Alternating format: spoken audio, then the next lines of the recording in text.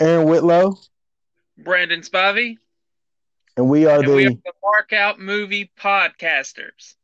we are. And what are we doing today, Brandon? We're gonna hit a little movie news first, then we're gonna do a review of what went wrong with The Boy 2. Yes, we will. And there's a lot that went wrong with that. And also, we're going to try to talk a little bit about the Candyman trailer. And then at the end, we'll talk about what we got coming on this weekend, what we're going to watch, and what's coming up in the weeks ahead. But in the meantime, Brandon, why don't you hit us with a little bit of that? Okay, movie news. All right, first things first. Joseph Mazzello, aka Tim, teases his return to Jurassic World 3. What do you think about it? Who was he in the other Jurassic Park movie? Jurassic Park, the little boy. Oh, okay. I didn't know the kid's real name. Um, I always thought he was a little boy. I remember the daughter, the little girl more. But yeah, hey, that's cool, man.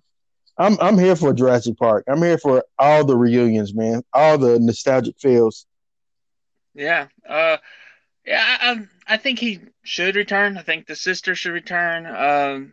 So I'm all for it. I'm curious what kind of role he would have as an adult, but I don't know. But I'm all for everyone coming back. But we'll see how it plays out. We'll see how it Chris plays Evans out. in talks to join Little Shop of Horrors remake to play the character that was played by Steve Martin. The What are your thoughts? dentist. He's gonna play the sadistic dentist. I like that. After seeing him in Knives Out, and he can play a role like that. He can play a more sinister role, and I'm glad to see that he's stepping away from the wholesome image of Captain America and going more Yeah, towards like more darker characters because so he doesn't get typecast as one person or one type of character. Like Ryan Reynolds, for all due respect, I like Ryan Reynolds, but the guy's typecast. Even in Amityville Horror, he was Ryan Reynolds in Amityville Horror. That's how I felt. well, I think he could play darker characters. I've never seen this movie, even though I should watch it at some point, but I haven't seen it, so I don't really know what these characters are. So if I know it's a darker character, I'm all for that. Especially as you just said, Knives Out, he pulled that off.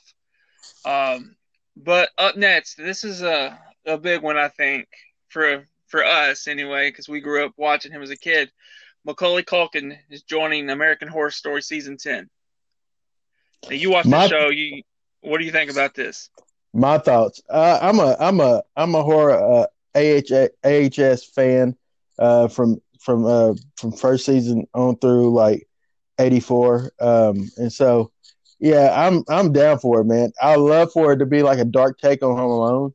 I know it's not, but it's just like because it's Macaulay Culkin and there's got to be some type of reference to it. I don't know, but it would be kind of cool to see him playing across from like Sarah Paulson and I think it's the name Sarah Paulson and the other dude that played Quicksilver in the X-Men movies. Yeah, Um, I love to see them all together. I love see. I love for Kathy Bates to return. I love Kathy Bates. The lady can do no wrong. Yeah. So but for Macaulay to join, I'm here for it. I love to see. I loved him as a kid, and like, I'm glad to see him getting back out there as an adult. yeah. I think it's a great opportunity for him. Um, Sadly, he's not going to be part of the Home Alone reboot movie, but it is a good opportunity for him to join this show. Open some eyes. You never know what doors will open after this, so I think it's good for him. I think for his fan base, it's good. It'd be good to see him again because it's other than the Home Alone commercials they did, we hadn't really seen much of him. Outside Uh, of social media, like yeah, yeah, he's been on YouTube a lot of different like Red Letter Media. He's been there. He's been with Cinemassacre people. mainly Red Letter Media is the place I see him the most. He's always it's like seems like every other week, man. Macaulay Culkin's popping up to review, look at little horrible movies and review it. So Up next, now this is a big one. I don't honestly know how I feel about this, but Steven Spielberg is out as director for Indiana Jones 5. What are you thinking? but did he actually direct four? He's directing them all. I think it's okay. I think it's as long as he's executive producer, like he's not gonna allow just somebody to come in and do the movie without him having input. So I think that Yeah, it's I think it's okay that he's out for it as long as it like we can take the series into another direction. And listen, I didn't hate the fact that Shia LaBeouf pops up as Indy's son. I didn't hate that. I didn't. I didn't really hate the whole refrigerator scene. I know it's bad, but I just think that movie didn't feel like an Indiana Jones movie like the other movies did, and so I don't know. It'd be kind of cool to get fresh eyes on it. I think as long as I can only see somebody like maybe who's the Spielberg. We talk about him all the time. He's like his son almost. That guy. J.J. There we Abrams. go.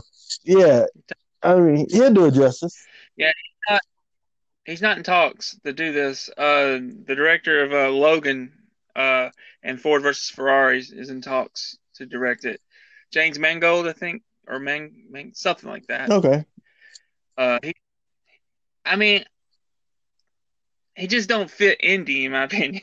No. I don't see Indy when I see this dark, serious type films.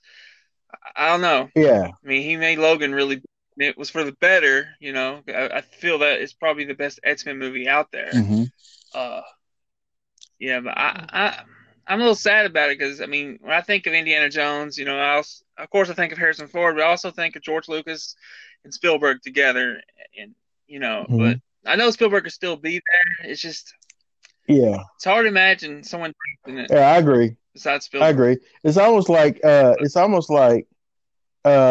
with Logan and with Ford v Ferrari. Those like I would say that Yeah, Ford v Ferrari is that guy's probably lighter hearted movie. yeah, But it still kind of has some darkness to it.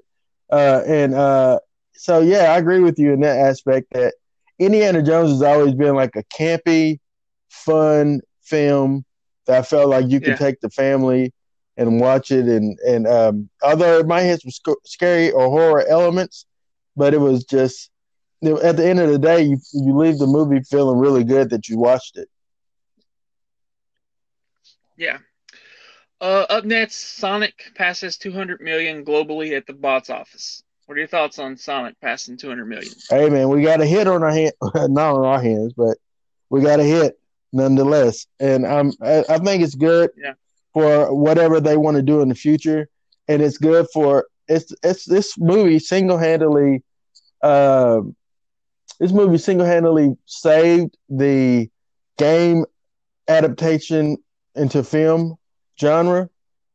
This movie did it. yeah, So this is now going to be the Godfather. It's crazy to say that the Godfather of all game adapted films. yeah. I agree. It broke the curse.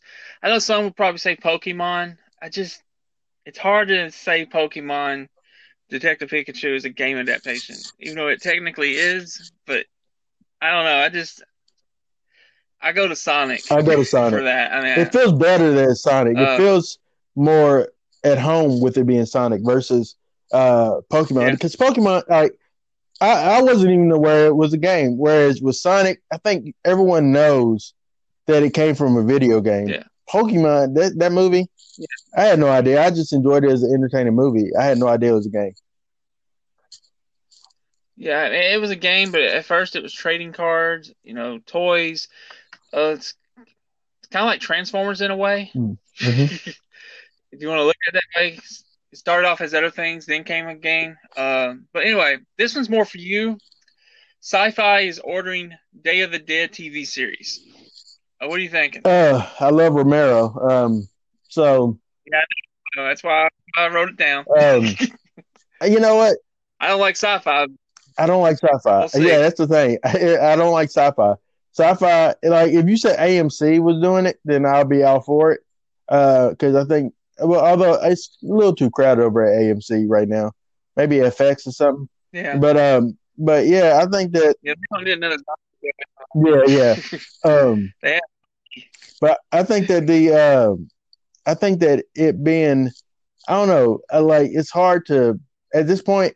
I'm over the zombie genre. I'm kind of past it, and I love a lot of Romero's films. Day of the Dead is the one I have the most trouble with in those original trilogy because I didn't really care for it that much. I was like Dawn of the Dead more than the rest of them, but Day of the Dead was like I was like I always kind of bored watching it, but I don't know. I do like the effects though. Tom Savini does a great. I think it's Tom Savini that does it. Does a great job with the effects. I believe it's Tom. I might be wrong. yeah, I think he. I don't know. I want to say he worked on the last. Well, not the last two, but two and three, Dawn of the Dead and Day of the Mm-hmm. Dead. I don't know what order they came in, but I know Night was Yeah, you're first. right. Dawn and then Day. But I think he did work on those. You're right. Uh, okay.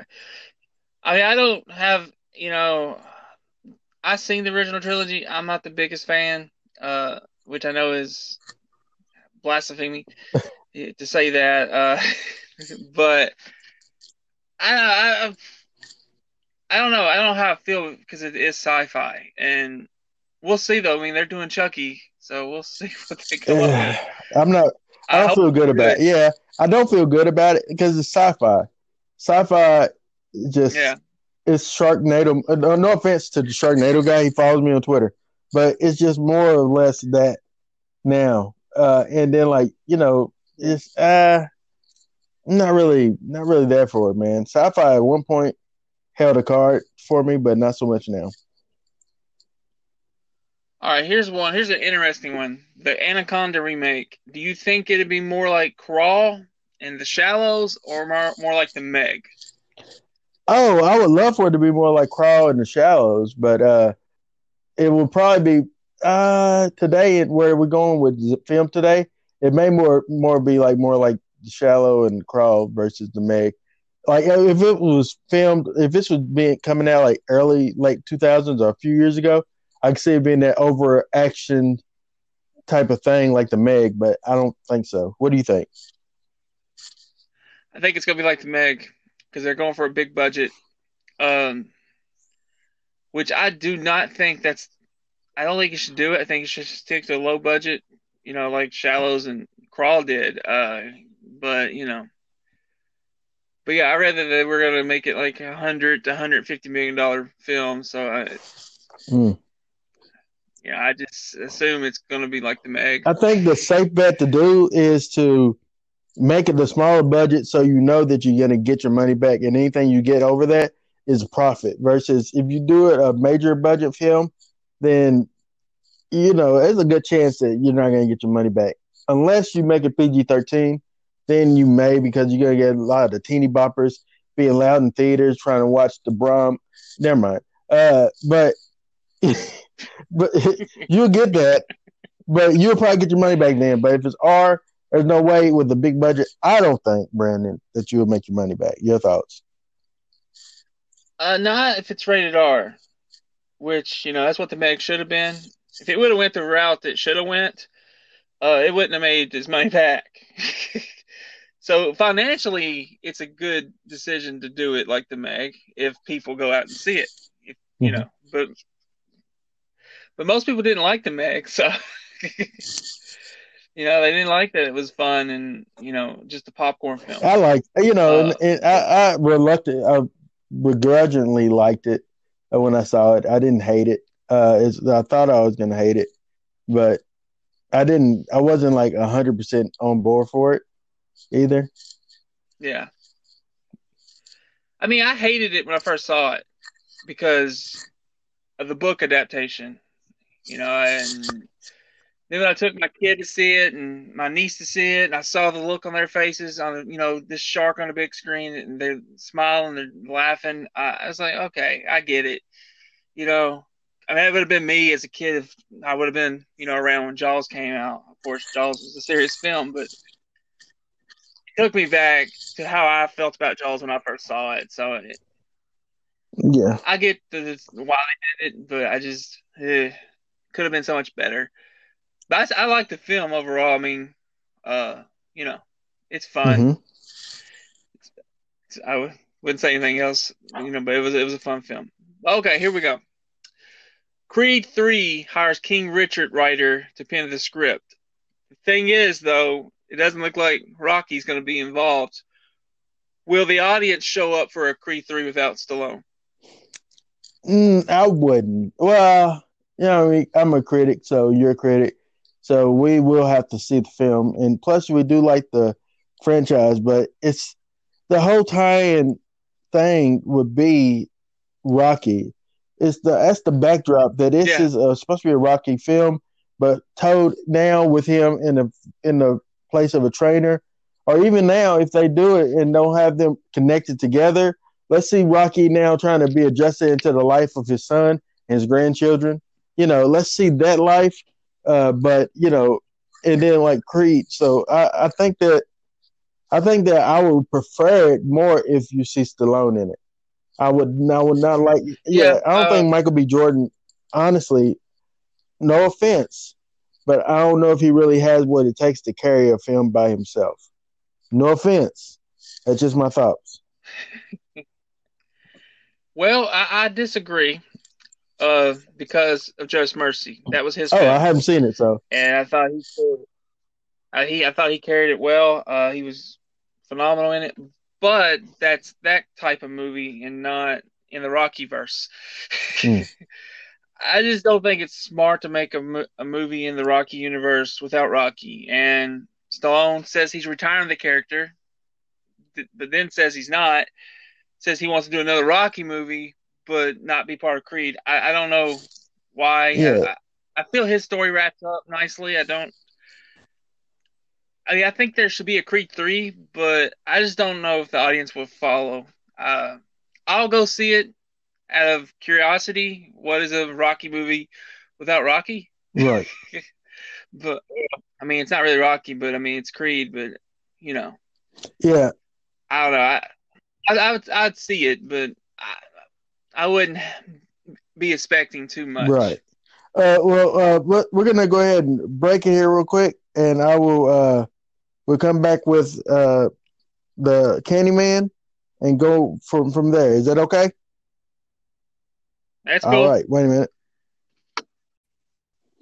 Welcome back to the Mark Out Movie Podcast. I'm here with Brandon Spivey again, and now we're going to do a little bit of our thoughts on the Candyman trailer. Brandon, were you able to watch the trailer? Yeah, I saw it yesterday afternoon. All right, so wait a minute. I don't know. I got something going on right here. That's not what I wanted. All right, hold up. All right, so here we go. I'm about to play, and we're going from there.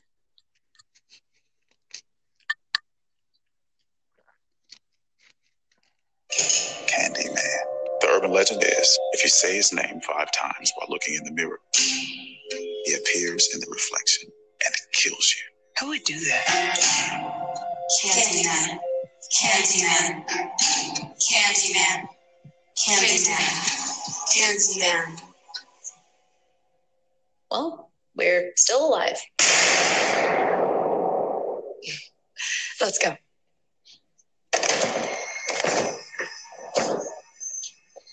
Trina, you broke the door.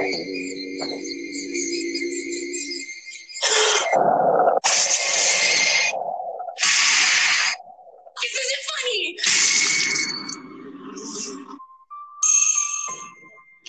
I feel really connected to this neighborhood. Cabrini Green. It was the projects. I just moved in around the corner. The old candy factory. I'm an artist. You looking for Candyman. He's the monster. It's part of his neighborhood. Why are you drawn to this? I'm hoping to spread the story all about Candyman. The mirror invites you to summon him. You should say his name. I dare you. Candyman. Candyman. Candyman. Candy. Don't say that. Candyman.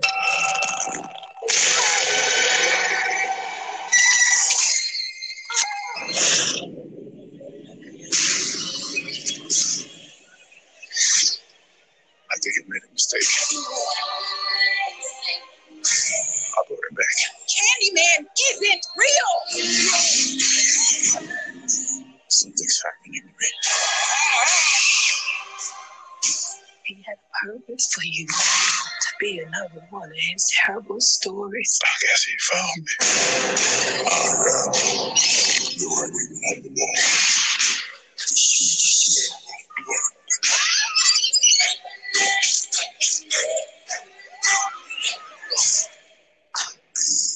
My victim. This is not real. It's not real. Candyman.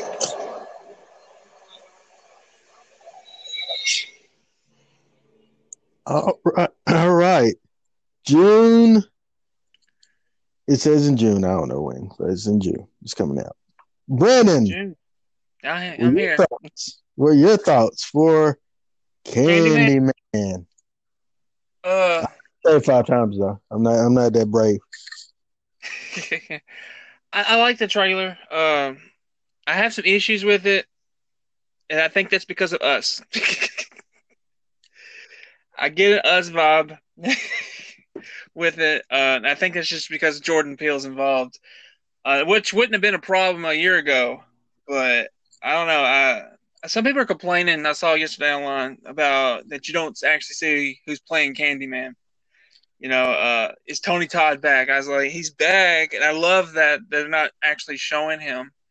Again, if I'm wrong about this, I'll be highly upset. But I think he's obviously Candyman. They're not showing him, but I think it's a transition film.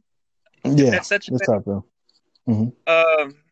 That I think this main character is gonna be Candyman in the future. What do you think? I agree. I think that it's a transition film. I think that when I first seen it, my first thought was, when I see I forget her name, but when I see the one actress, I was like, oh, she's an original. Huh? Yeah, Virginia Madsen. No, not Virginia. No, not Virginia. No. Oh, you're not talking about her? No, I'm not talking about her. I'm talking about like let me just go to Candyman real quick. And I'll tell you, her name is it's like Williams, Vanessa Williams.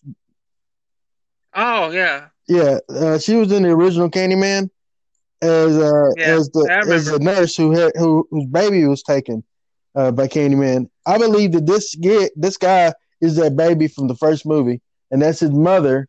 And so Candyman is calling him back. That he wants her, he wants him to become the next Candyman. And so when I seen her, I immediately was like, okay, I'm in for this movie because I love that it ignores 2, 3, and I think it's like 4 movies total. But I'm not sure. Well, whatever total. I'm glad that they're retconning those out and just making this the direct sequel to the original, the Halloween 2018. I love that. That's my thoughts. I don't like the fact that they're going to replace Tony Todd as Candyman in the future, but I understand he kind of got to with his age and all. He's like 70-something years old now. He's like an old man now. He's not that old, Aaron. Hey, Tony Todd got to be about 70. He's got to be about 70. I would say he's 61. Okay. That'd be my guess. Hey, well, shoot. We got Google right in front of us. Wait a minute. I will tell you how Tony Todd is. Tony Todd. Type, damn it. We apologize for the language, ladies and gentlemen. Well, you know what it is. I was typing Todd. So, Tony Todd. Age. You probably found it before I did, but age. All right, here we go. What'd you say? How would you say? I said 61. 65. You're closer. Oh, well, he's almost 70. He's almost 70. He's almost 70, Wow. but still, he's a lot older, and it's Yeah. not like I can see him doing more voice work, which I don't want to see that too. It looks like in the trailer, there's an image of a de-aged Tony Todd in one of the reflections. So I wonder if he looks in the reflection, he's seeing Tony Todd, which that could be either cool or look really bad. It might come off as cheesy, but It could be. I don't know. I mean, I get why they gotta do this. It's just, but this could be his swan song to the character, and he deserves to get that swan song. I mean, I've met him, and we've talked about Candyman, and he truly is very passionate about this character, and I'm just happy he's involved, because it would have been an injustice if Tyler Perry didn't cast him in something in this film. You said Tyler Perry? For most people, it would have been Candyman. You said Tyler Perry, didn't you? No, I said. Sound like you said Tyler Perry. You're confused. You're confused. You're a black man, Brandon. Don't get racist on me, Aaron. I think you don't want to call Jordan Peele Tyler Perry.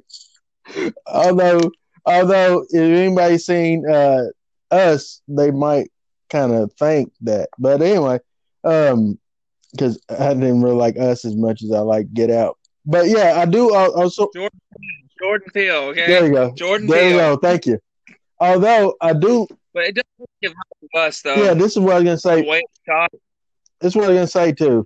The way that Jordan Peele takes regular songs and tweak them a little bit to make them more menacing. Yeah. Like in Us, they did it with 5 on it. I got 5 on it and made it kind of, like with the violin and stuff like that, just make it very scary and creepy. They did this with Destiny's Child, Say My Name. They took a pop song and made it more like a horror anthem, which can be cool. Yeah. But when you get deep into the lyrics of that song, it's not. It's about saying your woman's name in front of people so that they know that y'all together. So, anyway. Yeah. But overall, I felt like for the trailer, I felt like it was a Candyman film. Mm-hmm. So I think they hit it. I hope it's good. I gotta have hope for it because, he's a beloved horror icon. I mean, you want to do this film justice, just like they want to do Halloween justice. You gotta have the same respect for this, even though Candyman's not as big as Michael Myers, but I have a soft spot for Candyman though. I love the character. I love that first movie. And that kind of like leads me to this question to you real quick before we wrap up this part and then get into the actual show. So do you feel that if this movie is successful and say this guy becomes the next Candyman, do you think, and he is a menacing guy, do you think that it could boost Candyman, the Candyman character, from being second tier horror icon to like top tier horror icon? Because we have those legendary characters that are legendary, and the only one that's still actively active right now is Michael. And so would it kind of help boost that Candyman character into that upper echelon where we have a new master of horror as well? I don't know. Yeah, I think so. If it is successful and people really like it, I think definitely. I think he probably could take Chucky's spot. Chucky's. We don't know. He's in limbo. You really don't know which Chucky's still going. I mean, they say they're still doing the original series, but the remake came and it was successful. You're probably going to get a sequel to that. But I would even say that Chucky's top tier. I liked it. I know you hated it, but I wouldn't. It's not the same Chucky. So So yeah, I think he could take Chucky's spot or Ghostface. But Ghostface is coming back. So, well, I mean, I think he can. So But it's going to depend on this movie. I mean, yeah, so that's a point. That's a question too. So Ghostface is in that top tier, or like he's barely in there because the last few movies is kind of knocked him down. Like I'd love to see there's room for people to kind of. I think that you always gonna have in the iconic locked Mount Rushmore positions, Michael, Freddie, and Jason. You're gonna always have them there, but there's always room for. I don't think you're gonna. Go ahead. Yeah, I don't think you'll knock off as the top 3, but there's room for 4. Yeah, there's room for the 4. There's room. Yeah, so I mean, I think he could be number 4. Because I mean, it just all depends, though. I mean, you got Leatherface going to make a comeback. Jigsaw. I don't know if it's Jigsaw or not, but the new Saw movie's trying to resurrect that franchise. That looks so terrible. That looks so terrible. I think it looks terrible. We didn't even talk about that trailer, but the Twisted or whatever it's called, it looks bad, man. Yeah, whatever. The Chris Rock Saw movie. Oh, you didn't like No. it? I actually you like did? it. It reminds me of 7, so I'm a big fan of that. It reminds you of what? I'm sorry. 7. Okay, yeah. Movie 7. Okay. Yeah, it gave off the vibe. Yeah. I think it's a fresh take on the franchise, and I think it needs fresh eyes because they were being repetitive in what they were doing. Mm-hmm. But it doesn't mean it's going to be good. It could be awful. Yep. Well, all right. Well, yeah, we'll see in June if Candyman will be, I would say, the second best horror film of the year. Because right now, Underwater is still the best horror film of the year, in my opinion. And so until I don't know, we're gonna see Invisible Man. We'll see what that does. But speaking of movies that were disappointments, Brom. Nice segue right there. Brom, The Boy 2.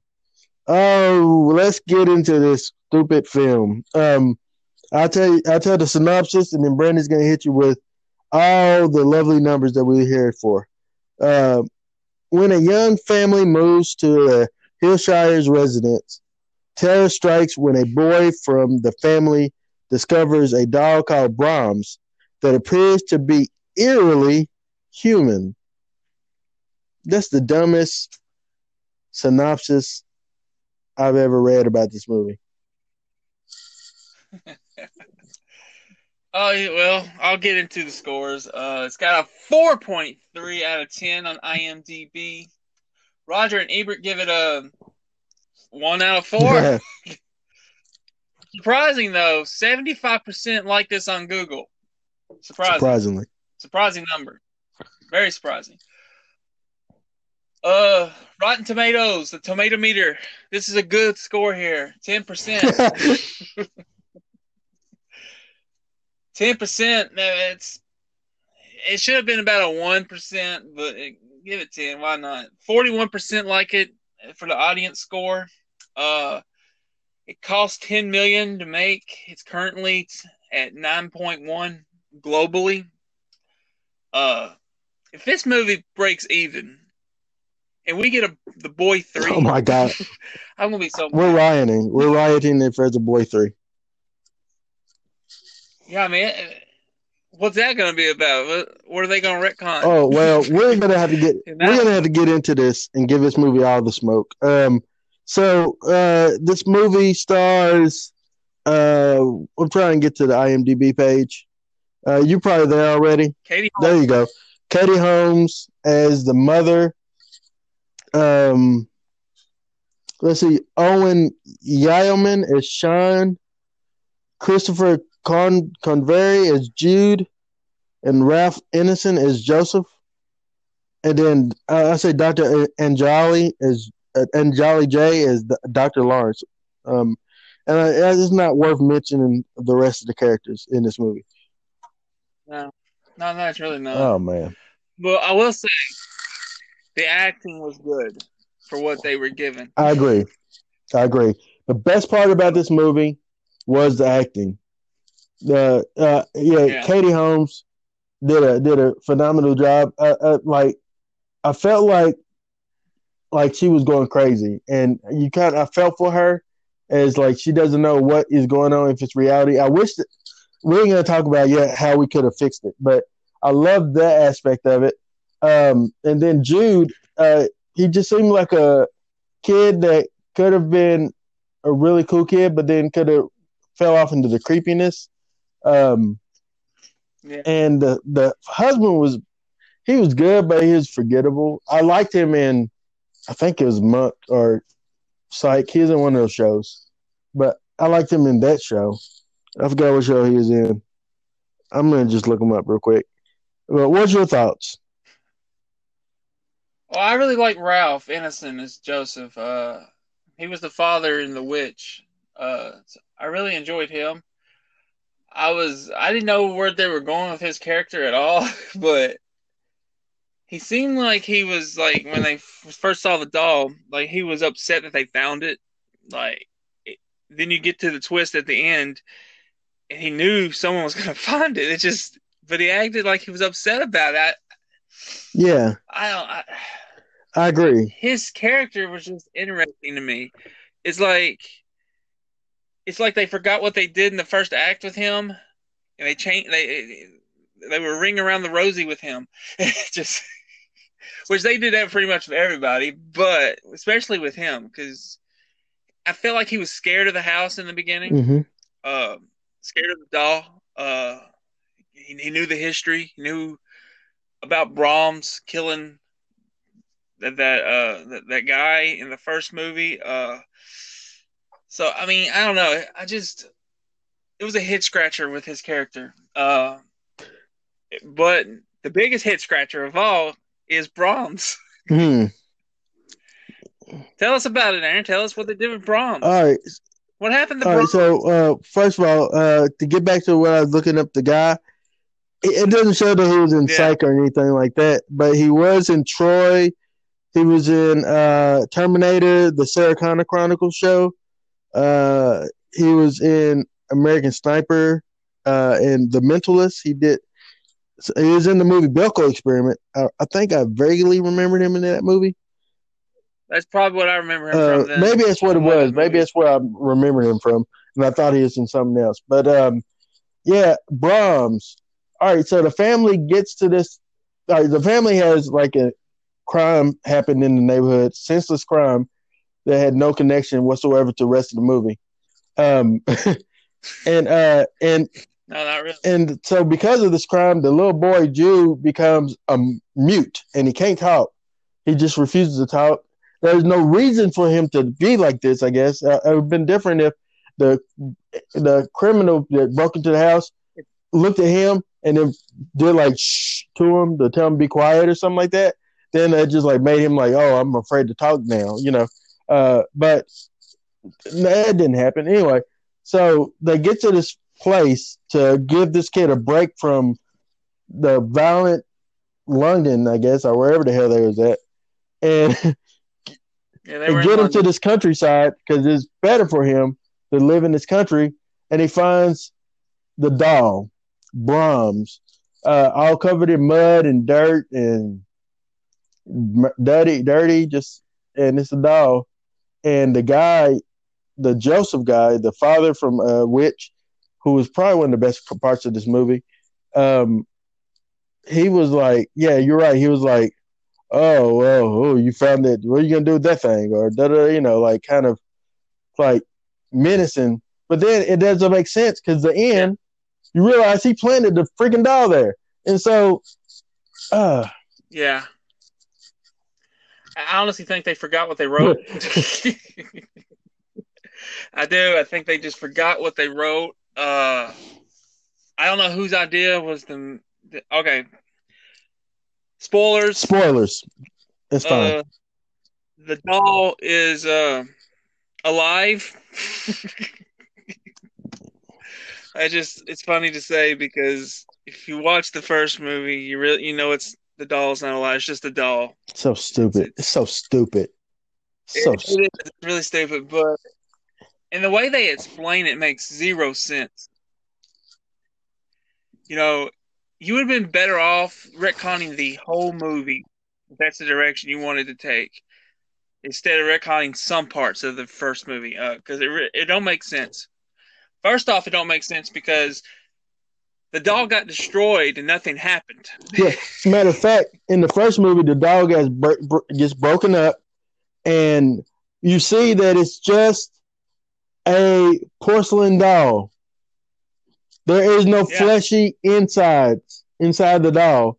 So in this, the father takes a hammer or something and swings and hits the doll in the face, and then the porcelain breaks, revealing a red like person that lives inside the doll. Yeah. That when he broke it and it kind of raised up, that reminded me so much of Child's Play. I don't know what they were going for. I think they were trying to be Annabelle, and I think they were trying to be Chucky. I don't know. It's just ridiculous.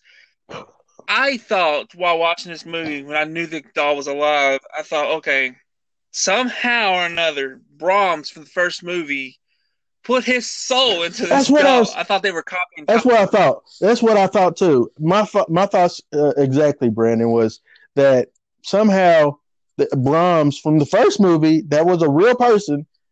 Before he died, his evil spirit, or maybe even a little bit of prodigy in there, that his evil spirit was able to like just gravitate into the doll and possess the doll, and the doll then has been there at the farm waiting on the next family to come.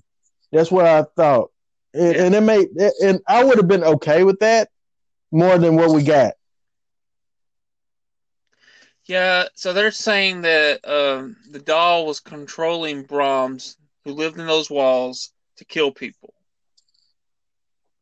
That's what they basically said. This doll had used people for what, 50, 60 years? Right? Is that right? Or is it longer? I think it's longer than that, because it affected Joseph.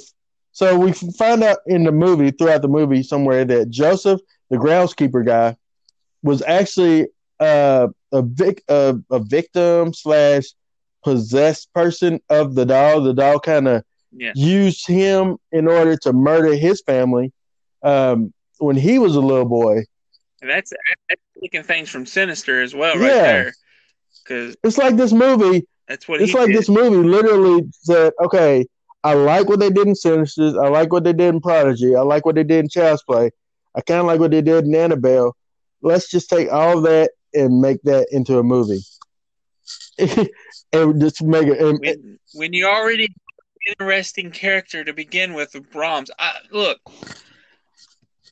This was one of my most anticipated films because I thought we were going to get Brahms, the guy. Even in the trailers, I thought, okay, that's going to be a swerve. He will show up. And I thought you could do so much with that character. I thought that guy could have been like the new Leatherface. Yeah, I agree. You know? And that's... but to say he died and say Joseph fits the doll, why would you need to fix it if it was alive? That's the thing. That's the biggest complaint I have about this movie. That you're trying to change things and connect things.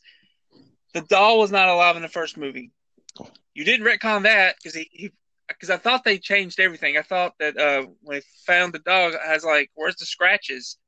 You know, then they mention it later, and you see a little bit, but I was like, "Wow!" I honestly thought they retconned that whole ending, and it never happened. The doll never got smashed. The Brahms never came out of the wall. But they didn't go that way. But I just was like... It makes... I honestly felt like I was back watching Black Christmas. But worse. But I wanted to see this. And it hurt me more. Yeah, the thing is, man, so when they get to the farmhouse, all right, so they're exploring the grounds. They find the doll. the parents reluctantly allows the little boy to take Brahms home, right? And they have this whole little montage where they're cleaning him up, which is very reminiscent of Child's Play 2, in my opinion. It was very reminiscent of whenever they're cleaning up and redoing Chucky. That's what it kind of reminded me of, or maybe I think even in Annabelle, if I'm not mistaken, isn't there a scene where, like, when the guys making Annabelle, like in Annabelle, the origin one, where they kind of have him taking his time with the doll and stuff like that? Is that in there anywhere? I know he with the dolls, but I'm not sure exactly. I'm not sure if he's cleaning it. But I know he's doing. I know he makes the dolls, but I'm just. I can't really remember. But the point though is that it's very, like, they took time to show them, like, cleaning the doll, fixing him up, putting him in his pajamas or something because there's pajamas under him. Put him in there and then sitting him in the chair and telling him good night and stuff like that. And then the first thing that you see is when Katie Holmes is walking out of the living room area or whatever. She sees a mirror. In the mirror, there's a reflection of the doll, and the doll looks like he's facing towards the mirror, towards her. And she, like, jumps a little bit, and she goes back and looks, and the doll's facing the other way. I was thinking, man, it would have been cool if this whole thing is just a psychological thing that's in her head, and not only that, but the real Brahms is now at that house, kind of, not, I don't know where I was going with this, but but whatever I was going to go with would have been better what we got. But I think that, like, when we see that, the first thing I looked over at Brandon is when the camera comes back around to the doll, and what happens? His eye blinks, or somehow something happens that makes it like. And my first thought was like, "Did you see this? Did you see this doll blink, or did you see this doll eye move or something?" I'm thinking, because, like, the whole movie, you got to see this, Brandon. You got to understand that I'm watching this movie, but with the foundation of the first movie. So watching this movie and seeing what happens, I'm confused. I'm like, how is this possible? Because me and you see the first movie, and we realize that at the end of the movie, it's really a guy on the walls, moving the doll, making the doll do whatever. Yeah, I think since they were going to go in this direction, I think the movie should have just been called Brahms, not The Boy 2, added on. But the main problem I have with this direction is that the doll really doesn't do anything. If you're going to make it alive, let the doll do something. Amen. Like they want it to be kind of like Chucky, but also be like Annabelle. And maybe The Prodigy and Sinister. I don't know. It just felt like they didn't really know what to do for a sequel. And it's like, let's make money, let's make a sequel. And the most disheartening thing about it, Brandon, is the fact that these are the original people that made the first movie making this movie. Yeah. How are you going to destroy your own legacy? Like Brahms, like at one point I was saying to people, I would say the last great horrors that I've seen for the last few years, I would put The Boy in there. I'd put let's see, Autopsy of Jane Doe. I would have put that off in there. I would put Witch off in there. I would put The Following in there. I would have put, like, and then The Babadook. I would throw that off in there as, like, and then of course Train to Busan is, like, a really good one too. But I would have put those off in there as, like, one of the best horror films I've seen in the last few years. And what this movie does is really just makes, like, that whole movie and whatever Maggie, I'm going to just call her Maggie, go through in the first movie, pointless. It made it pointless. Yeah, it was very pointless. It was very pointless. To me, they just they started a dumpster fire and they just threw it in there. Threw this character through this franchise in there and just burnt it, like they do Brahms the doll at the end, even though it's not the doll. Maybe you can make me understand this.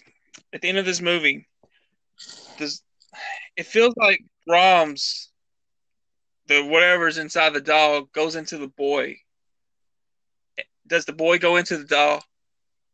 Mm. I mean, I know he speaks, but I don't know. It just Oh, I don't know. Oh, that's interesting. So, are you saying that maybe what the boy actually, what Jude tossed into the fire, contained Jude's actual soul, and he threw the soul into the fire, and so he took a new vessel, and the new vessel was Jude's actual body. Yeah. And that's kind of what I took at watching it. But I don't know if that would even be accurate or not, but that's how I took it. What's funny is while you was watching it, and when we got to the end, Brandon literally said, Tommy Jarvis. Tommy Jarvis. I didn't say Tommy Jarvis. Tommy Jarvis. When he put on that mask, I was like, oh, God. This is Friday the 13th, Part 5. And they really tried to recreate that scene when Brahms comes out of the wall with the little boy. Mm-hmm. When they first go into that house. And I was like, stop it. Just stop it. Like that scene in the first movie, that scene was really horrific because you see the face and then it reveals this lanky, tall man. And you're like, oh, hell, this is turned up now. This is a totally different movie. Like, because when you see in that first movie, when they destroy the doll, and then next thing you know, this dude comes out from the wall, you realize that, oh, it's a dude the whole time that's been like essentially catfishing them, and it just, whereas when you destroy Brahms, the actual Brahms, and the doll, and it's another point. Why is the doll's name Brahms if he's been doing this for years? What is his other names? Why does he just call himself Brahms? Is it because that's the last person he interacted with was Brahms? Actually, he interacted with Joseph again. Why did I call himself Joseph? I don't know. I have no answers. I just thought that moment in the very first movie when he comes out of the wall made that movie so much better. Train's coming. Yes, I hear. Are you on your back porch? Is that where you shoot at? What? Do you shoot on your back porch? No, I'm upstairs. Oh. It's the quietest room. Oh, well. When the train's not coming. Okay. But, so to answer, like, there's so many things in this movie. So, the little boy, he starts essentially becoming Brahm throughout the movie by like starting to dress like him and things like that. And and the family finds the rules where Brahms like no guests, make sure you feed him, make sure you kiss him goodnight. Which made sense in the first movie because that was the rules for the little boy Brahms that lived in the house with his parents. That was the parents' rules. So it makes no sense. It makes no sense to carry it over. And then once again, if they do make another movie of this, and we literally got Jude playing Brahms, then the parents gonna be like, when Jude's gonna be like, the parents gonna say, hey, we're gonna have Dennis and Samantha come over here with their kids this afternoon. They're gonna hang out with us, when Jude says, I'm sorry, Mom, but no guests. Wouldn't it be like a red flag? It would be. Wouldn't it be a red flag?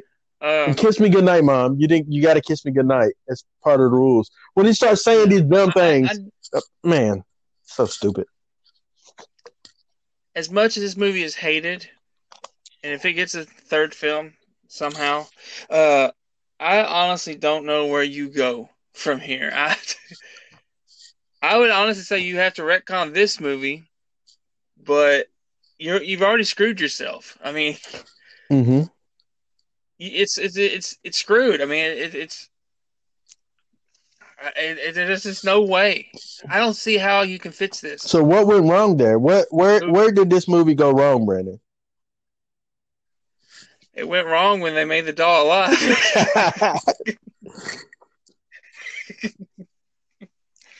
When you're in the writing room and that's what you're pitching, let's make the doll alive this time. That's what people he thinks that's what people actually wanted from the first movie.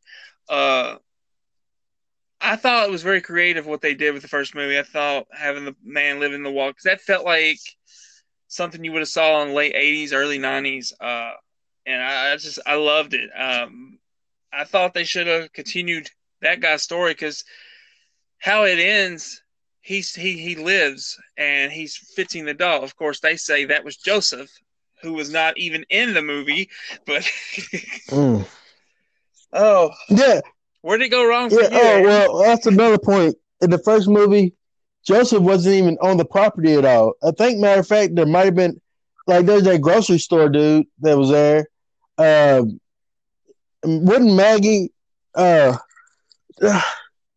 So dumb. Where it went wrong for me, like, there was parts of the movie where I was like, okay, let me be into this. Like with the I mentioned this when we finished watching the movie, the stairwell scene with a little boy standing back there. I thought it was kind of creepy without jump scare noises. I'm like, that's cool. And then, like, when the mom comes down and then there's a dude standing in the same position, I thought, oh well, that's kind of creepy. So there was parts where I was like, well, that's kind of cool. And there's little moments in the movie I thought was kind of cool. But I think it went wrong when it revealed that Joseph was, also when that dude at the hospital gave all the exposition for no reason. Oh, you're staying at such and such house? Yeah. Well, that's where all these murders happen. And then blah, blah, blah, blah, blah, blah, blah, just to catch him up so he can rush back home. It just made no sense. And then at the same time, Joseph was like, kind to find out that he was possessed by the doll, and he was like part of that, I thought that was dumb. That's where it went wrong.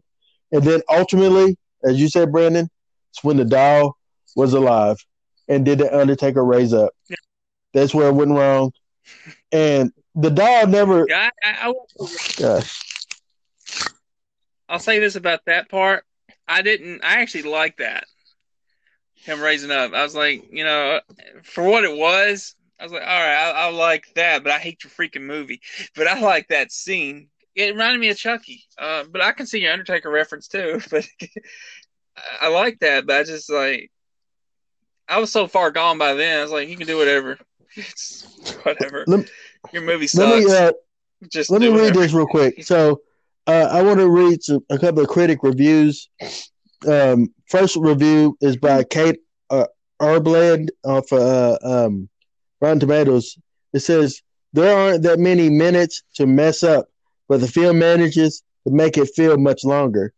And then it says, there's another one that says, take the best elements from The Boy and reverses course so abruptly it practically leaves skid marks on the screen. It's not just a subpar sequel, it retroactively injures any otherwise superior film and injures an otherwise superior film. So by doing what they did in retconning the first movie, it makes that movie pointless. So it makes it like where there's absolutely no reason whatsoever to ever watch that movie.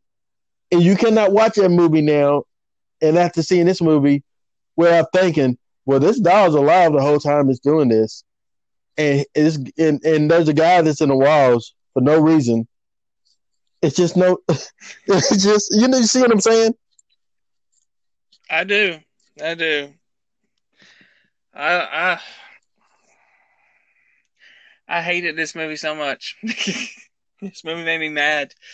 Oh, it made me mad. So when Brandon left the theaters, fans of our podcast channel, when Brandon left the theater, he took to Facebook and said something like, "How do you kill your own series or something like that. You said something that was really funny. You was like, how do you go and just single-handedly destroy whatever you built up in the first movie? This is how you do it. Make it all supernatural. You said something like that. Yeah, I think I said, how do you kill your own franchise? Make The Boy 2. I think it was something like that. Oh man, I honestly think this was worse for me than Black Christmas. And because I can find entertaining things about Black Christmas. I just thought it was in bad taste, but to do that, but especially to do that to that property. If you want to make a horror film about the Me Too movement, that's fine. Just don't call it Black Christmas. Yeah, I agree. But I found things entertaining in that movie, where in this movie I really didn't find anything really entertaining.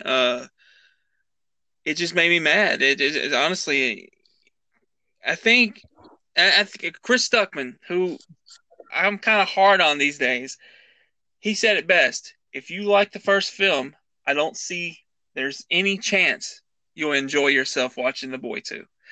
And I agree, 100%. So, yeah.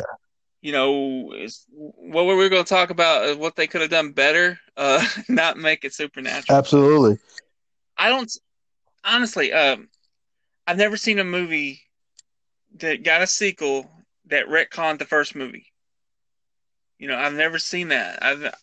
Maybe there's films out there that did it, but I've never seen it. I want to. Have you ever come across anything like this? Like maybe the third film. That's when they start retconning. So you think about the Scream series. What they did with the sequel to Scream is revealed that Billy Loomis's mother is after Sidney Prescott, because Sidney Prescott killed her son, and so that drove her crazy. So it didn't retcon it to the point where, because when Sidney seen her, because Sidney never experienced her at all until when she did see her, she's like, Mrs.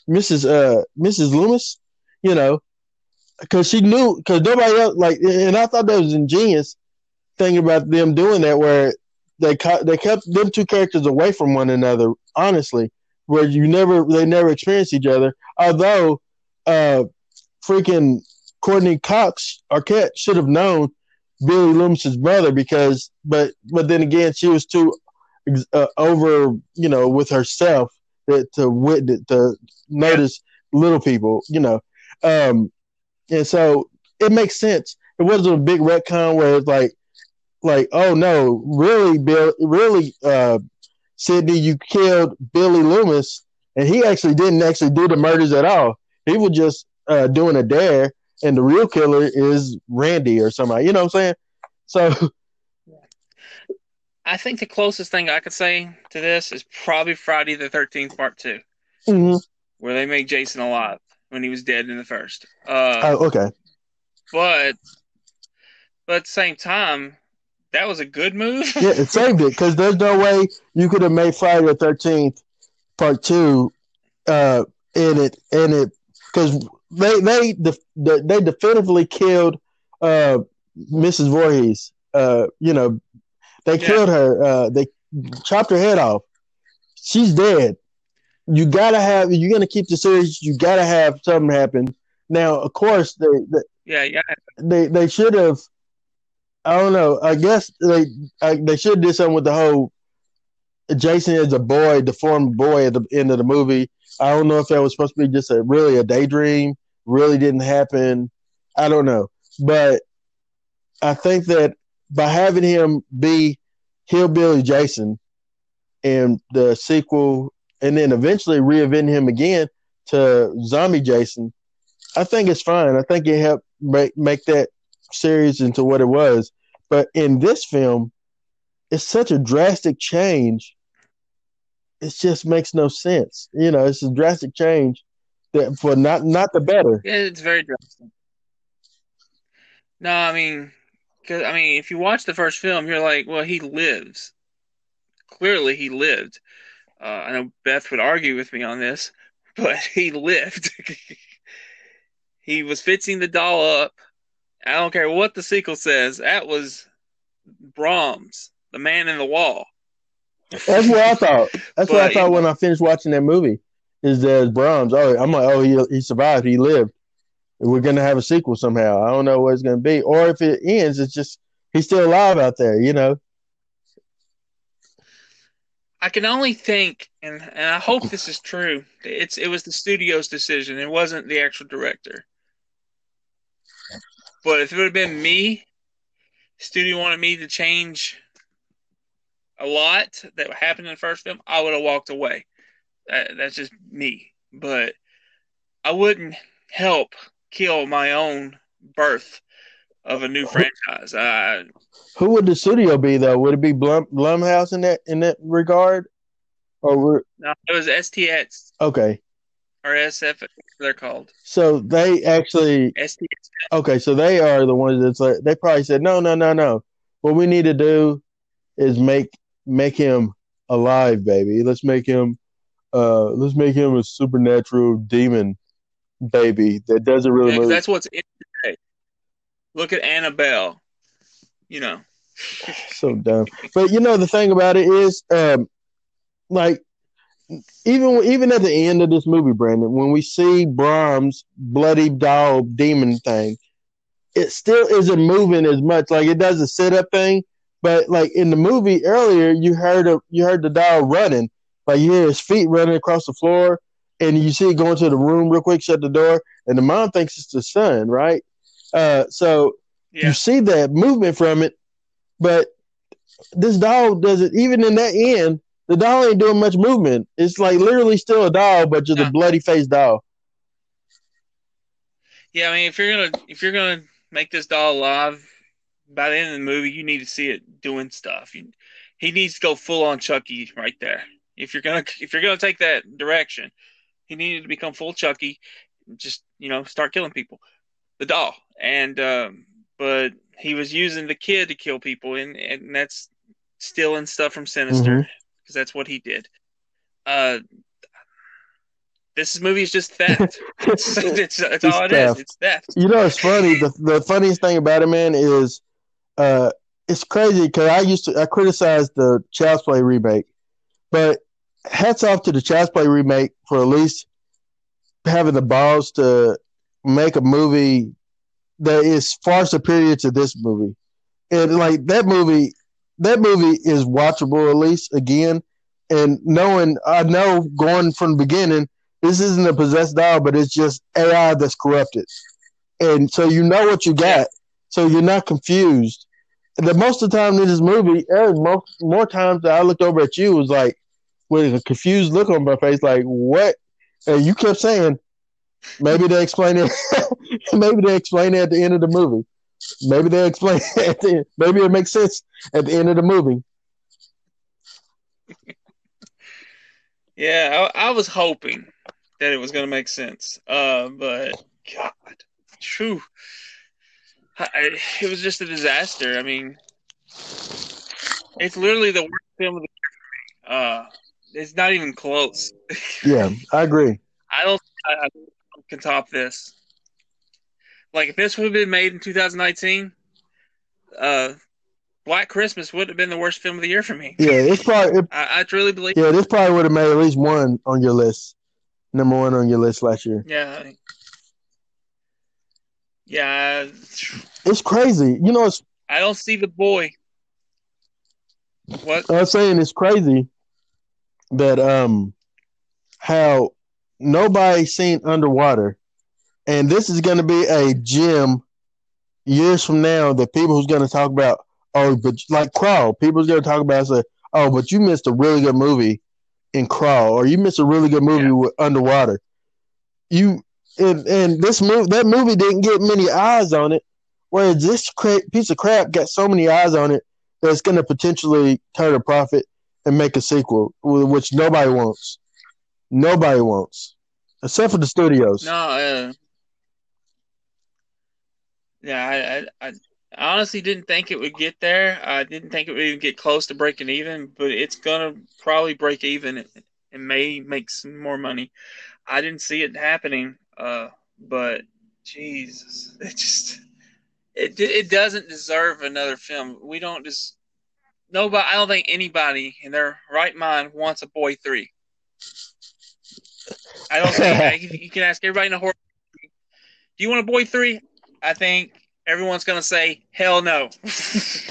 Hey, I'm just go ahead and say I don't think the filmmakers wanted a Boy 3. I think there's like, hey guys, so how can we just kill this series altogether? Where we, it's like, have you seen The Producers? Have you ever seen The Producers?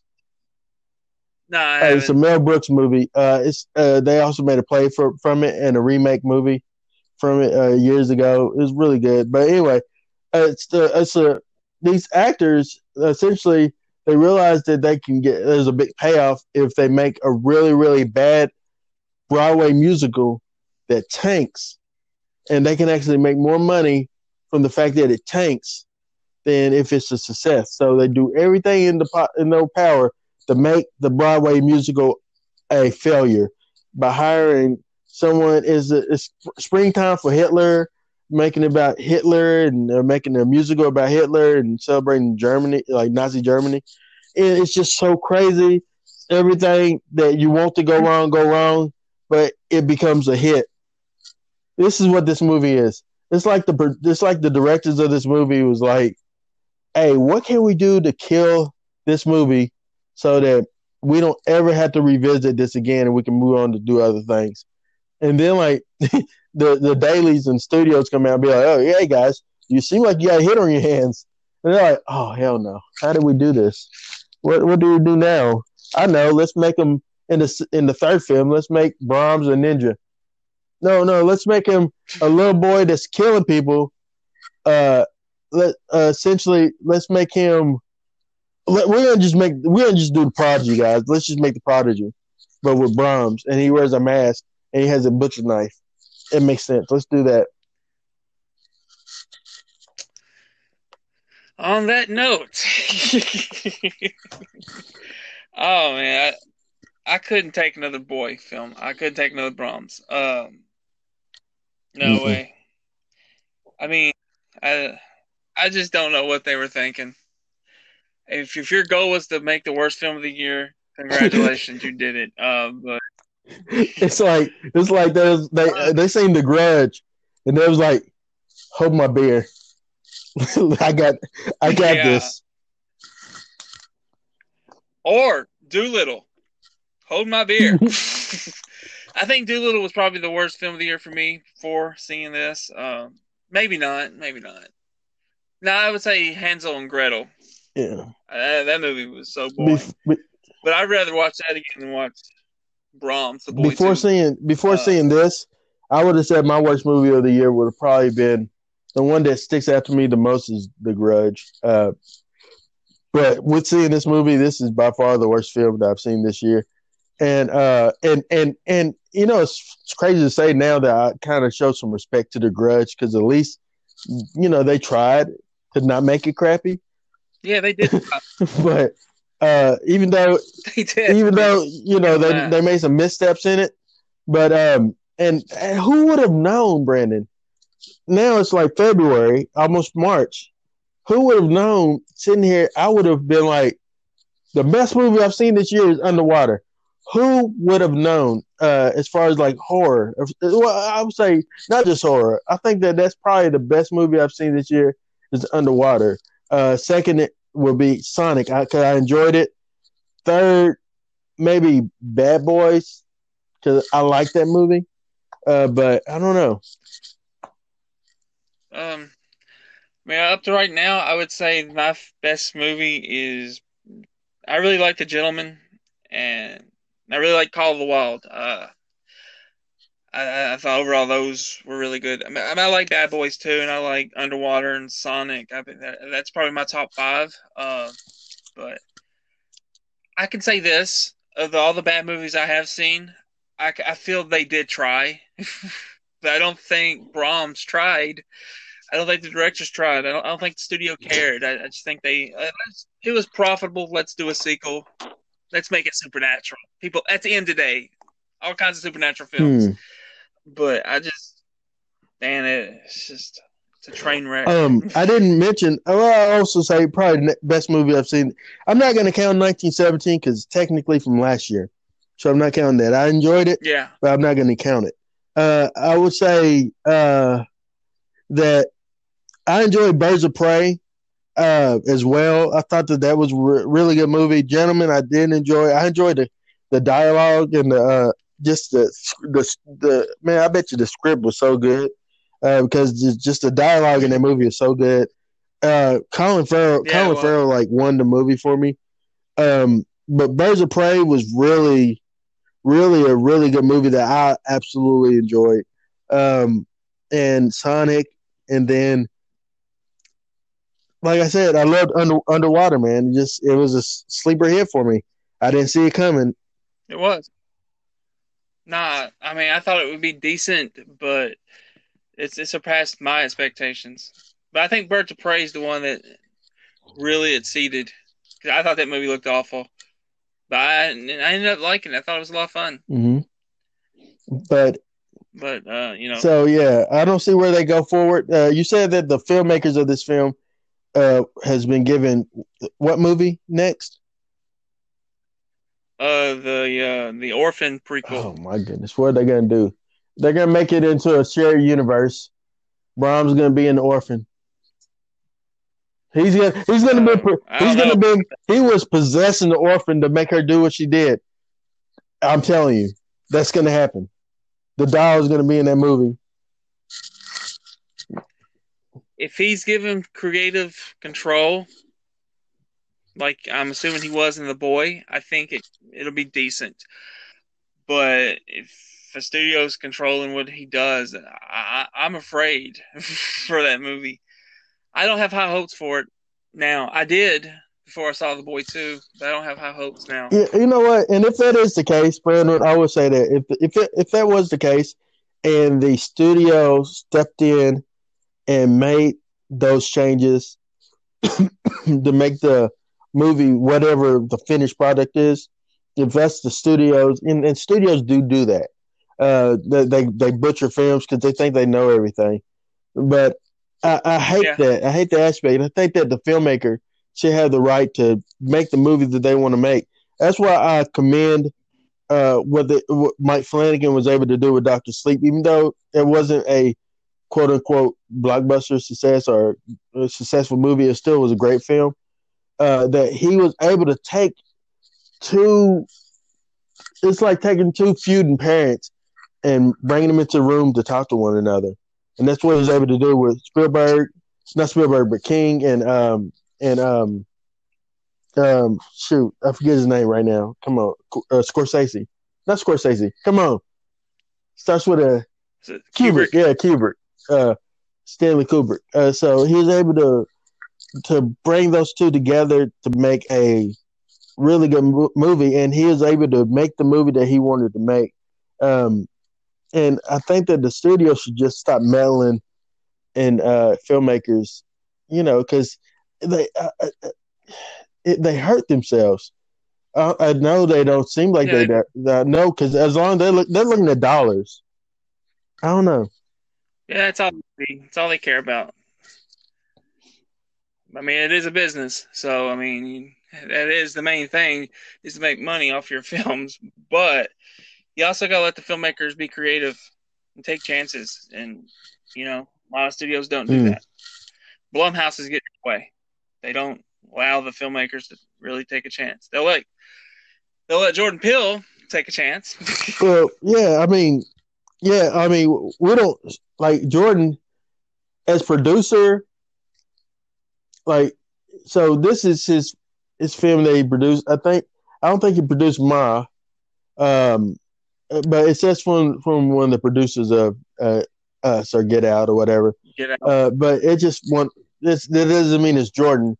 People do that, and you think, oh, Jordan Peele did this. Like Jordan Peele is hands-on producing this Candyman movie. He's not directing it. He gave it to his lady, who maybe she can. But you can tell he's involved. Yeah, you can tell he's involved. It has Jordan Peele's hand. It's like if Spielberg is executive producer of something, and you look at the movie, you're like, oh yeah, it's like Super 8. You're like, oh yes, it's Spielberg. Because you feel it. You feel his presence in the film. But I think that whenever you just take a movie and just say the studio be like, all right, yeah, I like what we're doing with Halloween, but instead, let's make it a curse of the thorn. And let's make Michael have sex with his niece and have a baby. Because, that's going to put butts in the seat. That's when you're out of ideas. That's when you're out of ideas. But yeah, it is. When you take Jason to hell or take him to space, you're out of ideas. When you take Jason out of the movie and instead have people eat his heart and become possessed by Jason, and in the mirror see Jason, you're out of ideas. Yep. When Freddy, that's when you need a hard. When you take Freddy out of Elm Street or Springfield or wherever the hell he was at, and Springwood, yeah, you take him out and you put him on the road, and Roseanne Barr pops up with Tom Arnold. You're out of ideas. Yeah, that'd be like taking Leatherface out of Texas.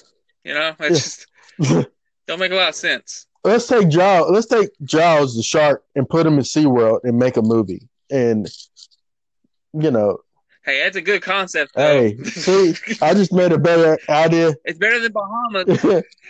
That's true. It's just I don't know. Just like I think that I don't know. Right now, it doesn't look too good for horror. I hope that Halloween will succeed. I hope Candyman will succeed.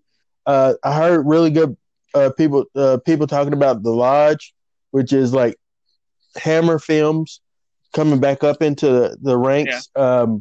I heard good things about, I guess, Antlers maybe, but I think that'll be good. Yeah. I think Antlers will be really good. Invisible Man's got great reviews. Yeah. It's like 92% Rotten Tomatoes, 91 audience scores. So I wanted to ask you earlier. Do you think this will be the start of the reboot of the Dark Universe? Yeah, that's a good question. I hope so. I hope they take it slower though. There's no need to rush it. From everything I've read, nothing is connected to anything but just the Invisible Man, which I think is a good move. I think so. I think that it would be good to.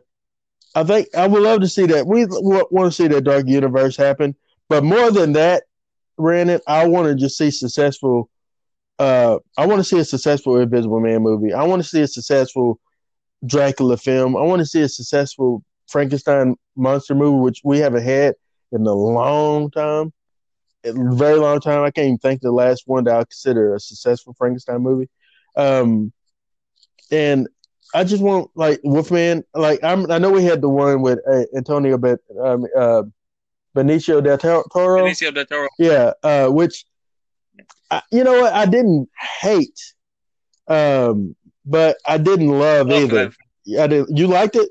That's gore. I mean, I love it. For a werewolf movie, though, I mean, I give it. I know it was predictable when you get to the end, but for a werewolf movie, and again, I hadn't seen the Wolfman at that point in time, the originals. At that point in time, I had only seen that one. I thought it was awesome. I had a great time with it. I still consider it probably my top 5 werewolf films. I mean, it don't beat the original Wolfman. You're right. But for what they were going for, it was old school horror, I thought, and especially with a werewolf. I mean, you don't get many werewolf movies that are good. No, you really don't. Like you know, you get American Werewolf in London. American Werewolf in Paris was terrible. You get The Howling. like you don't have many that you can say. Say that again. I haven't seen any of their sequels. The Howling. Yeah. I don't think I want to. I didn't like the original at all. Yeah, I didn't really care for and I know being a horror head as I am, and as you are, it's kind of blasphemous to say you didn't like the original Howling, but it just, I don't know. I came up liking more of the American Werewolf in London movie than I was the Howling, and so that was the one that I remember the most because it was everything. It was with like the brother, his friend. I mean, showing up as a rotten corpse. It was always something that stood out to me, and I love the transformation in that movie. It seemed painful. I don't think I've seen it. Oh, you ain't seen American? I've seen the one in Paris. I don't think I've seen. Oh, I command you to see American Werewolf in London. No, I can't command you, but you should see it. But speaking of what we've seen, you'll make me watch. Huh? I said you'll make me watch it one day. Oh, I definitely will. Maybe because we're gonna be debuting a new show coming next week. We won't give it because I don't want nobody to steal our ideas. So, real quick, tell me what have you watched this week? Movie wise, TV, movie wise, or both? Movie wise.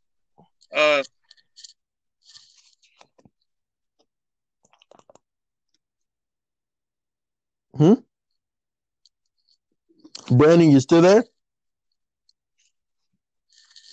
All right, so it seems like we lost Brandon because I'm not hearing him any longer. So I guess that'll be the end of this podcast episode. We may come back with a little bonus episode. In the meantime, this is Aaron Whitlow from the Mark Out Movie Podcast. All right, Brandon Spivey's back with me. Yep. We had a little technical difficulties. Maybe it's because the Brahms knew we was talking ill about him, and they tried to sever our connection. But we're back. I was asking Brandon right before we adjourned there. What have you watched this week? Okay, let me get to it real quick. I'll be able to let you know. I have watched Despicable Me 2, which I enjoyed. Wall Street, which I thought Charlie Sheen ruined the movie. I don't know if you've seen that. Have you seen Wall Street? No, I tried my best not to see that movie. I just had no desire to see that movie. I think I remember of it in the 80s, like being on TV, but I never watched it. Yeah. I mean, I missed a lot of Michael Douglas films as a kid, teenager. As a young adult, I started watching his work. He was great. He won an Academy Award for that performance, but Charlie's just terrible. Well, that makes sense. Charlie typically is. Are you there?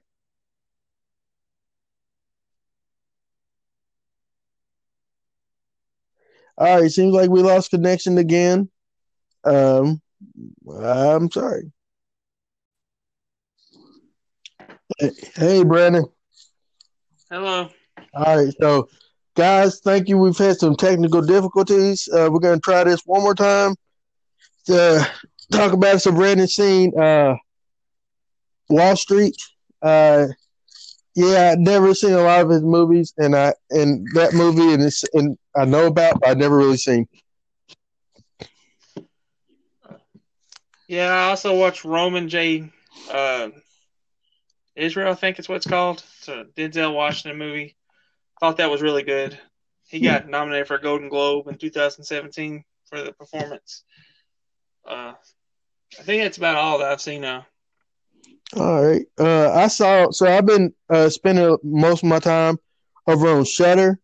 This is not sponsored by Shudder, but I've been spending my time over on Shudder because I finished watching maybe something or two on Netflix, like a show or something, and I was like, all right, let me see what's on Shutter. So I've been watching Joe Bob Briggs, and I told Brandon about this. I watched Mad Men, which is a 1981 slasher cult film uh, about campers at this cabin somewhere. And then this slasher killer guy named Madman Mars starts murdering people. It's so bad. It's just a bad movie. It wasn't bad. Like sometimes I can watch a bad movie and be entertained, but this Yeah. movie just bad. It's just all the way bad. It's just so bad. I just could not get into it. I was bored the whole time. The character was just crazy stupid, and so I just was not feeling that movie. And Brandon, you said you've seen that one before, right? Oh, yes. I've seen it 3 times. I thought I was missing something. But yeah, it's just a terrible movie. Terrible. One of the worst slasher films I've ever seen. And then another movie I watched on that platform was Demon Wind. It's a 1990 horror movie about a man investigating his long dead parents' demise, and it leads him to a haunted family mansion. It's more like a house, and there's demons there. This was a really bad movie too, but it was actually very entertaining. Because it's just there's some stuff that happens in the movie that's just so bad, so cheesy. I couldn't help but to like it because it was just so like they really wanted it to be a good movie. It's just such a bad movie. But I loved it. It's called Demon Wind. It's on Shutter. And the next one that's up for me, and I haven't watched yet, is the Devil in the House Inside or something like that. Which I haven't watched that one. I don't know what it's about, but that's what I'm trying to do is go through some of the Shutter stuff. Yeah. I don't think I've heard of that last one, but I don't think I've seen it. Man, I can't wait for you to jump on Shutter, Brandon, because it's $4, and they have a lot of. It's like I'm trying to get them to. Let's just sponsor us for real. I'm giving them free advertisement here, but they have a lot of different movies on there. John Carpenter's The Fog is on there. My Bloody Valentine, Escape from New York, Child's Play. I'm watching the remake Saturday. Of what? The Fog. Oh, why? It's in our pile to get rid of, so I'm going to watch it. Oh, my goodness. I'm sorry. Oh, okay. I love The Fog, the original, the remake with Smallville. No, I did not like that one. Yeah, saw it once when it came out. I actually didn't hate it when it came out, but at that time I hadn't seen the original Fog either. So I don't really remember the original Fog. I've seen it once, but I don't really recall it. I was half asleep when I watched it. So, but we don't have the original. Original. That's what you're saying. I want to say that I have it on VHS. Now I don't believe I have it on DVD or Blu-ray. Unfortunately, I never moved a lot of my stuff over. Like I never got like Blu-ray or DVD versions of stuff. I have Blu-rays and I have DVD. Like I have multiple copies of Halloween. I don't know why, because I guess I am a super fan, but because like I got the special edition and I got the 30th anniversary and stuff like that. So I did that with those films. I got Texas Chainsaw Massacre, like one of the anniversaries of that. But I don't have a lot of John Carpenter's other stuff other than Halloween, unfortunately. I have his Masters of Horror episode, I believe, but no. I'm sorry. I have Halloween, the Thing. The last movie he did, I can't remember what it's called. But yeah, I don't have a lot of Carpenter either. Shockingly. Man, but I think I have Vampire. It looks like they have a lot of Carpenter on here. They have Body Bags. Um, Never seen it. they also have, like I said, one of my favorite movies of all time, Train to Busan. They have it on there. They have a really good Jaws ripoff, Humanoids from the Deep, uh, which is really, really entertaining. They have Chopping Mall, which I've seen that. That's great. did I you love like that Chopping movie. Mall? I do. Oh, well. I saw it on Amazon. I love that movie. It's so ridiculous, but I love it. Yeah, it is a ridiculous film. Um, they have Slumber Party Massacre 2, and they have the original Slumber Party Massacre. They have, Silent Night, Deadly Night 1 and 2, I believe. Um, they have a lot of films. The Wailing, they have that movie, which is another South Korean film that's really good. They have, it looks like they have VHS 2 and VHS Viral, which I've never seen 2, nor I haven't seen Viral. Um, I haven't seen any. you haven't seen the first VHS film? No. It was all right. And then it has, they have some really bad movies over here too, like Hansel and Gretel Gets Baked. They got Brain Damage, which is, they have this one show called Horror Noir, a Shudder original, where they talk about like the history of blacks in horror movies. And it's really good. Tony Todd's in it. A lot of people's in it. They have this. Have you seen The Void? Did you see The Void when it came out? It was on Netflix for the longest. No, I haven't seen The Void. It was like where they're stuck in this hospital and there's like this cult and it's a demonic thing, and it's very reminiscent of early John Carpenter. There's like a lot of synthesized scores. It's a really good movie. It's on there. They got Itchy the Killer. I guess I said it right. There's all kind of stuff, man, on this platform, and I'm not just talking just to get it, people hyped up about it or whatever. It's just that if you like horror, I think that this is a really excellent platform for just horror fans. Yeah. I think it's good to have, and it's $4 a month. Yeah, man, I dig it. But yeah, and Halloween's on there, but I own them, so it's no biggie for that. I have all the Halloween movies, so But yeah, that's a movie that so coming out. So and then we can end with this coming out this week. Invisible Man. This is so there was an adaptation of it on Prime. I tried to look at the trailer for it. It looked cheesy. I would not watch it. Yeah. It looked so bad. In my opinion, Brandon, there's The Invisible Man, and then it made some other movies back in the past, right? I'm not really concerned with them. There's The Invisible Man. Then there's Hollow Man, in my opinion. And then there's this film. I liked Hollow Man, even though it was like, it was like inspired by The Invisible Man. But this movie right here. Clearly, yeah. This movie looks like it's going to be, I thought it looked bad, but it seems like Stuckman, it seems like Joms, it seems like a lot of them are really digging this movie. Oh, you thought it looked bad? Yeah, I didn't think it looked bad. I thought the trailer gave so much away.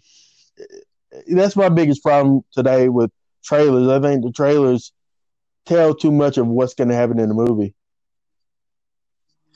Yeah, I was thinking about the trailers. Their job is to sell a movie. And, sometimes you have to go overboard. You have to really show everything. But I don't know. I've always been interested in the trailer to this movie. It probably does give away too much, but, as you said, most trailers do. Yeah, most trailers do. But I feel like it's, it kind of has to in a way. Unlike like A Quiet Place 2, doesn't have to give anything away. All you gotta do is have a black screen Quiet Place Part 2. You don't need anything else. People are gonna flock to that. Mm-hmm. I think for these little horror films, you gotta really push what it's about. To get people in there. I think Doesn't mean they'll come. I think with like for instance, what you mentioned with Quiet Place, like part two. I think that if we seen the scene of them walking, and then they kick the can, and then like you see the mom's face, say run. I think you could quit it right there. Yeah. Show Quiet Place 2, and you're like, oh shoot, yeah, okay, I'm there for that. Yeah. You know, I don't think there's a need to show me a Guy Pearce in the movie or anything else. You know. Yeah, I've seen too much from the trailers. I don't want to see anything else. I wish they stopped showing them. I really do. You don't need to promote that. Like it's, it doesn't even need to be heavily pushed. People are gonna go because majority love the first one. So it's like Halloween. When Halloween Kills, they start promoting that. They don't have to really give anything away. Yeah. And that's the thing about it is all you got to do with Halloween Kills is actually to promote it. What I would do to promote that is show maybe the finishing end scenes from the last movie with the house burning and him looking up, and them leaving the house, and then you just hear his breathing. And then maybe you hear like him banging on something, a banging noise, and it's all black, but you hear it, and you hear the fire, you hear him banging on something. Now all of a sudden you hear it pop open, and you can hear outside the dogs, like a dog in the distance barking and things like that, and you just know that he made it out the house. And then you can hear Laurie say, "Oh, it's not over," or something like that. And then Halloween Kills, you know what I'm saying? Without even showing anything in the movie. And that gets me to be like, oh, I want to see that. I want to see that. But they're going to probably get... Yeah, for me, go ahead. All you got to do is show the title. That's it. Black screen title, I'm there. I don't need much, to get me there. But, they try to get everybody there, so they got to promote it. But I think with a property like Halloween, you really don't have to do much. Why do you feel like they do that though? Why do you feel like that though? Why do you feel that they have the problem with promoting like in movies? And this is a talk that I'm glad that we're talking about. This is just going to be bonus content at this point. But what's your thoughts on trailers and the state of trailers and why they feel like they need to show so much? Like with and I'm going to give an example of a trailer that I thought that did well. So far, 2 trailers I think that is doing well, and I don't need to see anything else, and I'm still wanting to see these movies. Antebellum and Tenet. Those 2 movies, I've seen both trailers several times, and I can't tell you what the movie's about, really. And I still want to see the movies. Yeah. Yeah, I feel that the reason they show a whole lot is because they're unsure of, I think they don't really know the audience. I feel like they don't know their audience, really. I think that's why they show so much. Like Fast and Furious showed way too much what was going on. Absolutely. That's a good point. It's a big action franchise and doesn't need to show all that much. I just feel like they don't know their audience sometimes. I agree. Hey, I'm glad you brought that up. When I was sitting there talking about a movie that the trailers that have done a good job without showing so much, I was trying to think of a trailer of a movie that showed too much, and you hit it right on the head right there, man. Fast and Furious, the new one. They show critical things that, for me as an audience goer, I would have been more impressed to see if I had not seen it in the trailer. You know what I'm saying? Yeah. We're going to go ahead and throw it out there. Han's return. I would have been more impressed to see Han's return if I didn't see it in the trailer. In Wonder Woman, I would have been more impressed to see that one dude return if I hadn't seen it in the trailer. I think that they show way too much. And there's another example of that. Terminator, Dark Fate. I think Arnie's going to be in it. But I think that it'd be Yeah. cool if in the whole trailer they cut it where you don't see that Arnold is going to be in it. Well, another thing they did wrong with Terminator is they gave away that John was dead. Mm. I mean, there was no other reason for her to say, "I'm going to kill you when this is over." So, I mean, You were right about that. yeah, I You're right agree. about that. They shouldn't have showed Arnold. You knew he was going to be there. I mean, it's Arnold. He would miss a Terminator film. Uh, but yeah, they show. I don't know. But for that film, I feel like they felt like they had to show pretty much the whole movie just to get people to give it a chance. But that's a damaged franchise as well. So I mean, Mm. but then you got Fast and Furious is not damaged. It makes pretty much $1 billion every time they make a movie. You would think they would know their audience is going to show up. Yeah. I don't know. It's just studios are weird. I think that they have the tendency to they're like, okay, let's throw this in there and let's throw this out there, let's throw this, you know, to let us know that, oh well, this is what we're seeing, so the audience will, oh yeah, let's see that. And then like when you give away just certain things, like I know there's been trailers in the past that literally give away the whole movie, tell you exactly what happens. And I Yeah. felt the same way about Invisible Man, just a trailer. I haven't seen the movie yet, but when she's like, "Oh, there you are," and then she lashes at him or stuff like that, you know, I or you see him, you see the cop shooting himself in the leg and stuff like that. I think that I Yeah. would love to see. I would love to have thought that everything is in her head, and then you come to realize, no, there really is an Invisible Man out there messing with her.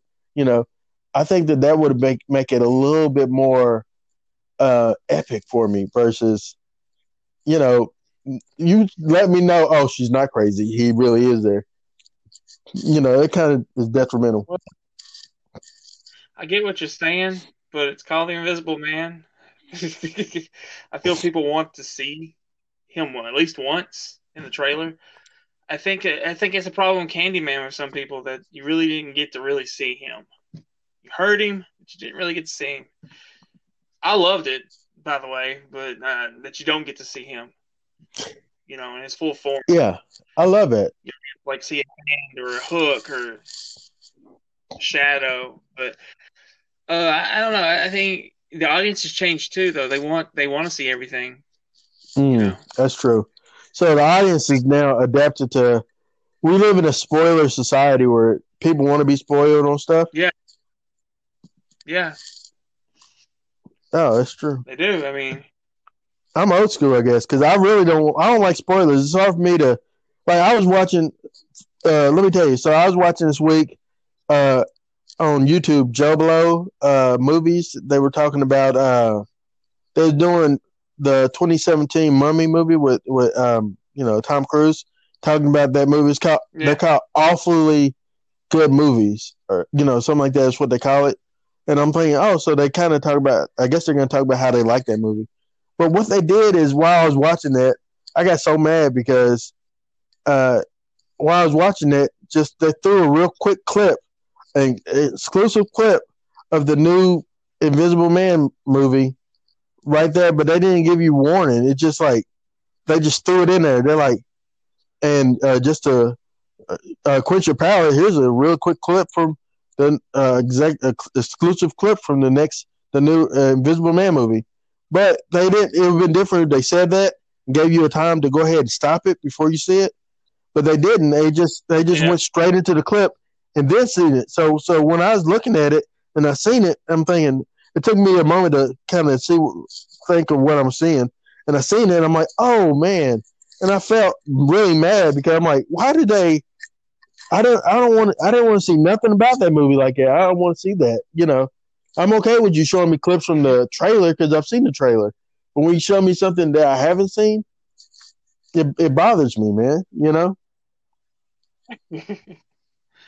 Yeah, I can understand that though. But I look forward to the movie though. I think it's really gonna be good. Yeah. But I do think so. It is from the writer of the original Saw, so He's a good writer too. He's a good horror writer. He worked with James Wan a lot. So Yeah, uh, I'm gonna give it a chance. I'm gonna watch it. I hope that's really good. I'm not. I want us to have really good horror because I love the genre of horror films. It's just I don't want to yeah, see. I don't want to see them go away, or they won't go away because the fan base is so heavy for it. But there's people out there that you know I don't know. Just I don't want them to start making really bad ones because horror became. It used to be kind of taboo that you like horror movies. People used, oh, you're weird. Like I remember watching uh what was it Summer School? I think it's the name of the movie, Summer School or something like that. Where the teacher stays back to teach a group of students for the summer, and two of the kids in the classroom were huge horror fans, and would showed clip from Texas Chainsaw Massacre in the classroom, and so and they were looked at as strange, like oh these guys like horror, you know, and so that's what used to be the people's take on people that like horror. Oh, you're a weirdo that like horror, but now it's okay to be a horror fan, and so I don't want it to go to a point yeah, where horror is now looked at as like a weak genre, like that's what I'm saying. yeah. I understand what you're saying. I do think it will always be looked down on, but you have people that are trying to change that, like make it like legit films with the guy that did Midsummer and Hereditary, Jordan Peele. They're trying to change the perception of what could be a horror Hmm. film. So I mean, but ultimately, I mean, I know that those type of films have their audience, but I think people just ultimately love the gore, and I'm not like a big. That's not what I go to see a horror film for is gore, but I think a lot of people do. I think those people are still always going to be around. Hmm. I So think that, and then we'll end on this, but I think that the I think there is a lot of people that do like gore. And yeah, like you said, I'm not really huge on gore. I like with horror films. The I love scary stuff. I love it to be.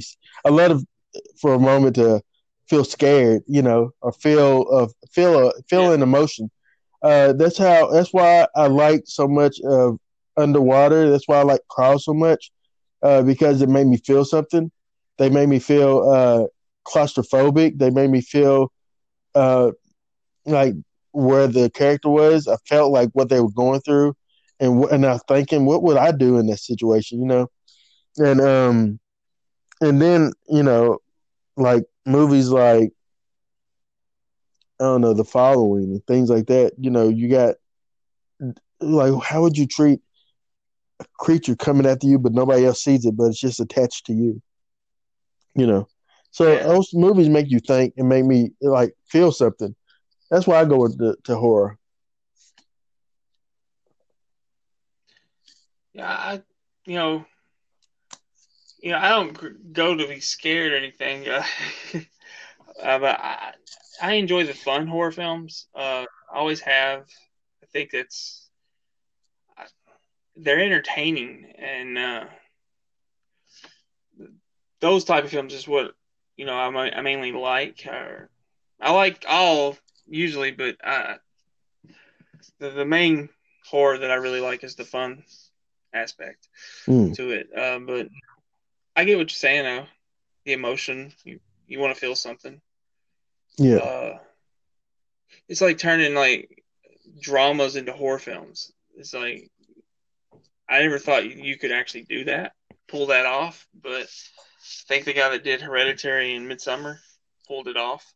Even though I'll never watch Midsummer again, but yeah, yeah, yeah. the movie was It's hard to watch. There's some movies out there that you watch and you're like, yeah, I've seen it, but I never watch it again.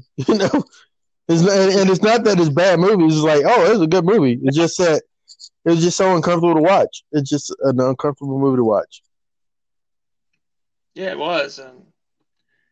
I'd watch Mother again before I would watch that, But and Hereditary. I would watch that again, but even though I didn't like Hereditary as much as I did Midsummer. But I would watch it again because I think it's rewatchable.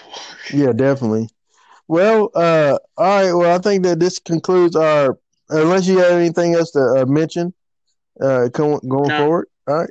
I think it concludes our bonus material for this week. Talking about what we saw this week and what we're gonna watch, and then we got into talk about trailers and the state of what trailers and movies are. I it's always, I can always talk to Brandon. Like easily, it's no problem. We can just sit for hours and talk, and I'll be cool with that. But I know that the audience is probably like, yeah, okay, it's time to end. But well, in the meantime and in between time, I'm Aaron Whitlow, Brandon Spivey. and we are the. I'll let you take it this time. All right, we are Go the. ahead and take it. We are the Markout Movie Podcasters, and we'll see you next week.